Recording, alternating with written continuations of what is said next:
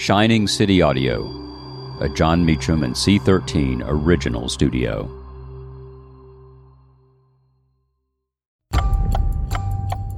On July 1st, 1863, the Battle of Gettysburg begins. I'm Jon Meacham, and this is Reflections of History.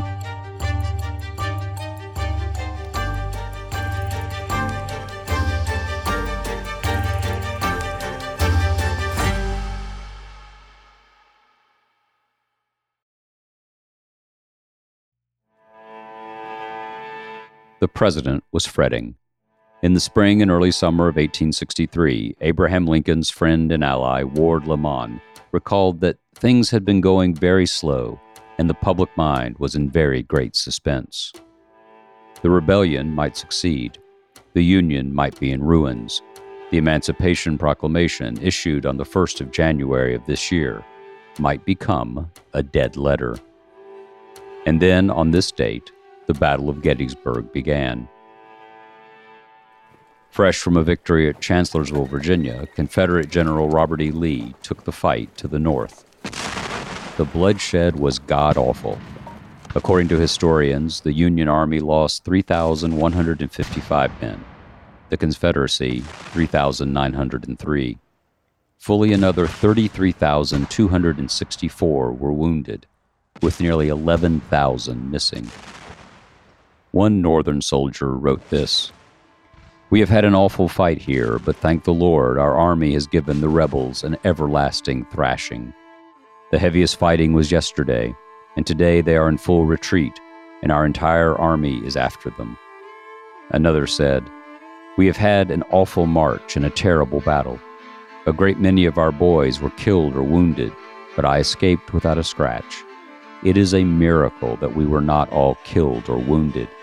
We were in the thickest of the fight, making a charge on the Rebs a half-mile through a fire of grape and canister. Our regiment lost 100 men in 10 minutes. Yet, the Union prevailed.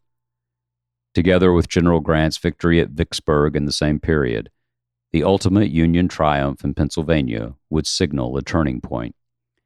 In a conversation with General Daniel E. Sickles, who lost a leg at Gettysburg, President Lincoln described the anxious hours as he waited for the verdict from the battle. "In the pinch of your campaign up there, oppressed by the gravity of our affairs, I went into my room one day and locked the door and got down on my knees before Almighty God and prayed to Him mightily for victory at Gettysburg. I told Him we couldn't stand another Fredericksburg or Chancellorsville. And I then and there made a solemn vow to Almighty God that if He would stand by our boys at Gettysburg, I would stand by Him. And He did, and I will."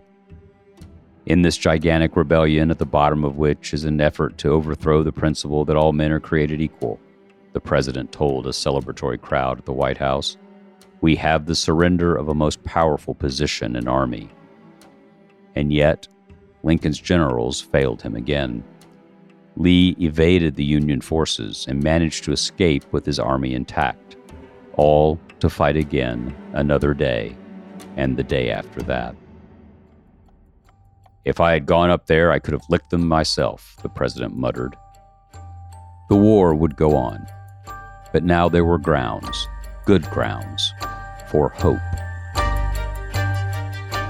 Thank you for listening to Reflections of History, a creation of Shining City Audio, a C13 Originals and Jon Meacham studio.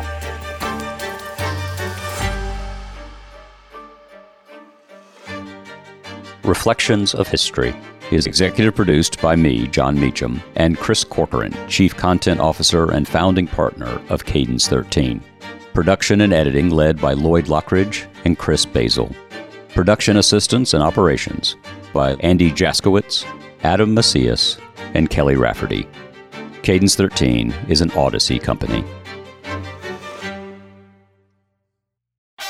I'm Lauren Sherman, the writer behind Puck's Fashion and Beauty Memo line sheet, and I'd like to welcome you to my new show, Fashion People. On every episode of Fashion People, I'll be talking to insiders about the stuff we're all whispering between the press releases, from M&A rumors to celebrity stylist dish to the future of legacy media. Be sure to follow and listen to Fashion People, a presentation of Odyssey in partnership with Puck, available on the free Odyssey app or wherever you get your podcasts.